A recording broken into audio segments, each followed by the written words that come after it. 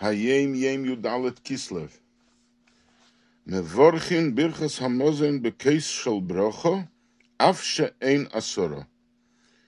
We bench with a kos shel bracha, with a cup of wine, a cup of blessing, even if there are no 10 people. So about this, there are 3 opinions the Alter Rebbe brings in Shulchan Aruch. One opinion that says that you have to have a cup of wine even when you bench by yourself, and you have to pursue finding a cup of wine.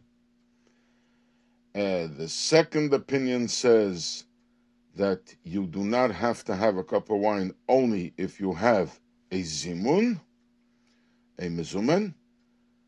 The third opinion says that even 3 or even 10, not necessarily do you must have a cup of wine, but it's better to have a cup of wine. But it's not that you have to look for wine to make this benching with a cup of wine. So the minig, the common accepted minig, is that we do not bench, an individual doesn't use wine, and even by 3, you don't necessarily use a cup of wine, and even by 10, only on formal occasions. And then there are those who behave differently, and to each their own.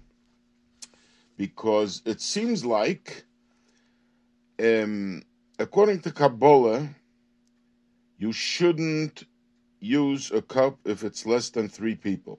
So one person by himself for sure shouldn't do it. Then it is known from the minhagim that we saw by the Rabbeim and by Chassidim, this was not the common minhag. But what the Rebbe is saying here is that you can, that's what it seems like. Even if there are no 10 people, you still can use a cup of wine. And it's interesting that there is a sikha from the Rebbe where the Rebbe mentioned this minhag that we should make an effort to use a kos shel bracha, even by 1, and for sure by 3 or by 10. But then in a footnote, he does bring that the common custom is that it's not done that way, and this is according to Kabbalah. What's interesting to note from the Frierdiker Rebbe, there is a sikha where he writes that the Baal Shem Tov on Shavuos used to make a special effort to have a minyan in order so he can use a cup of wine. So it seems like that the minhag of the Baal Shem Tov was not to use a cup of wine with less than 10 people. Another point by benching, hakos al kaf hayad ve'etzbos shkufes. The cup of wine, you hold it on the palm of your hand, and the fingers should be upright. In other words, they should be wrapping around the cup like a cup. The cup of wine should be in a cup of your hand, and this is also according to Kabbalah. Next point, Eiches hakos me'amiras rabbeisa mivan benchen ad achrei siyum bracha shlishis she'oz ma'amidei ala shulchan. You hold the cup from when you say rabbeisai until you complete the 3rd bracha, b'nei v'rachma v'shalom amen, and then you place the cup of wine back onto the table. So it seems like this has to do with the fact that the first 3 brachas are mid'oraisa.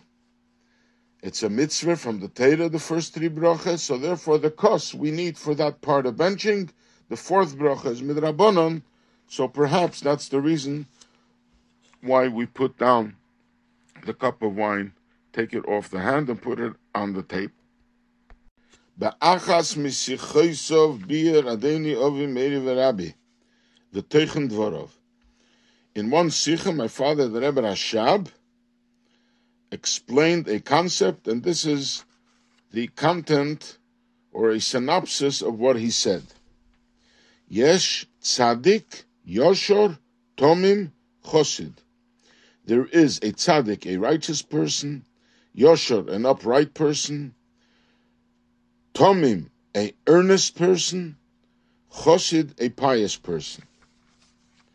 Tzaddik, al shem kiyum mitzvahs asay. A tzaddik is called because of his performance of positive commandments. Mamshir giluyim de seder ishtalshalos. By performing positive commandments, you elicit revelations inherent in the creative order. Yashar, the upright person, al shem kiyum lo yiseseh, because of his holding back or upkeeping the negative commandments, which is giluyim l'mayla miseder ha'ishtalshalos. That service draws revelation beyond the creative order. Then there is Tamim, a earnest person, Ernstkeit, giluyim de tam eitze v'pirye shovim. A person who is earnest is kind of wholesome, and therefore, by him, the tree and the fruit have the same taste. There's no separation between the tree and the fruit. They are identical. His chabrus soivev kolalmin u'nemala kolalmin. It is the co-joining of the encompassing lights and the permeating lights. Meaning it is a joinder of the external hovering lights and the internal permeating lights. L'mayla mikulam is Chassid. Higher than all these three levels is a Chassid, the pious. V'yesh baze gimel madreges. And there are three rungs in the levels of Chassid. The first one, Aleph, Sheinyone Ha'elam Eno Matridim Umevalvelinoise. This is the lowest level. That world does not disturb or distract him from godliness. Every person is capable of achieving this level. And every person is supposed to come to a level that the world should not disturb or distract him from godliness. Beis, shekol inyonav emelikus. All his concerns are godliness.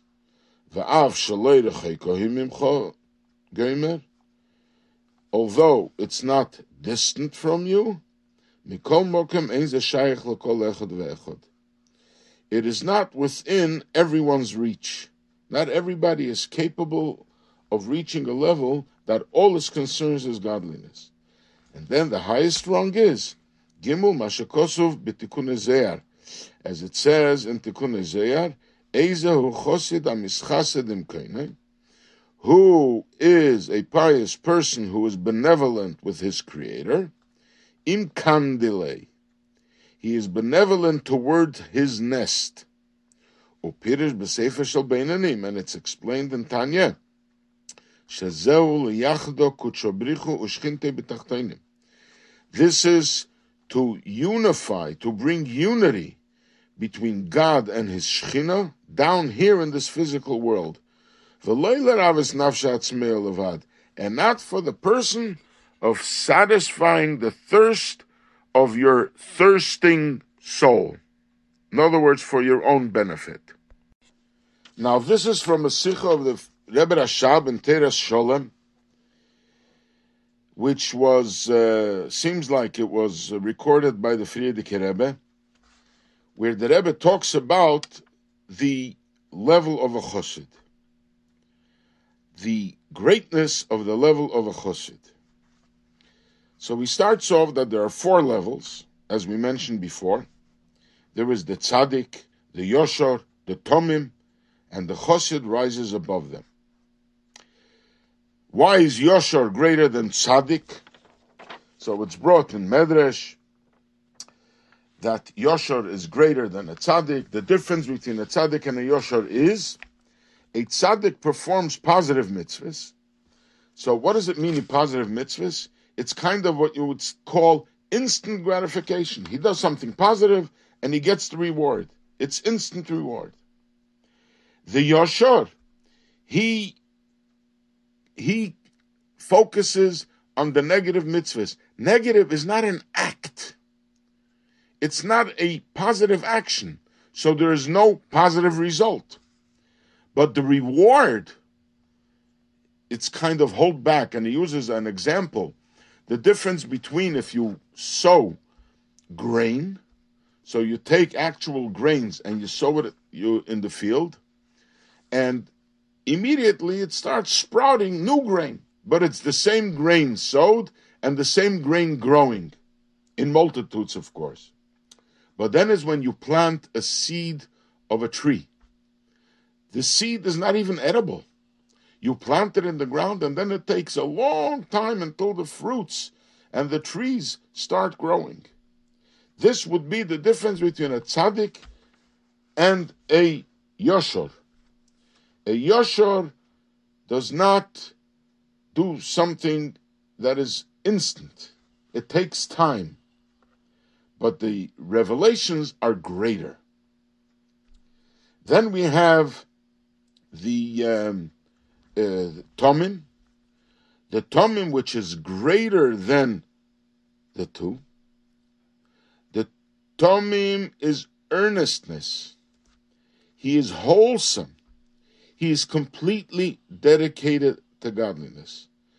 Everything about him is about godliness. And in that way, he gets from both.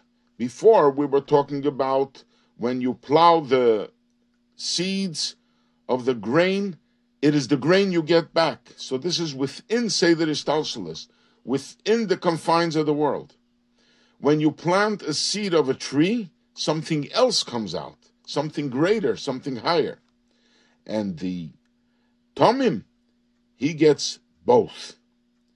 He gets the within nature, and he gets above nature, higher than nature. But then higher than that is the Chassid. The Chassid is focused on one thing: a lack of self. It's the awareness of lack of self. So the highest level is that there's no self at all, and it's all about connecting godliness with the world here, down here. Nothing else. There's nothing else existing. It's all godliness. The middle level, a lower level, is that he works himself through, that he comes to a point that he is all about godliness. But he worked himself through. It's not about the God, but it's about him working himself through to get close to godliness. A lower level is that the world, even he's involved with the world. So when he's involved with the world, he's involved with the world. But it doesn't distract him from godliness. And this is a level of Chassid on the lowest level. So in summary, the Rebbe says, these are the what we can call the 6 levels. The first thing is a Tzaddik. He does the positive commandments. And therefore, his reward is the lights, the energy from godliness, which is within the confines of the world. A Yashar, who holds back with the negative commandments. So the negative, the non-performance that draws from a higher level, it's not confined to an act. So it's not confined to the limitations of the world.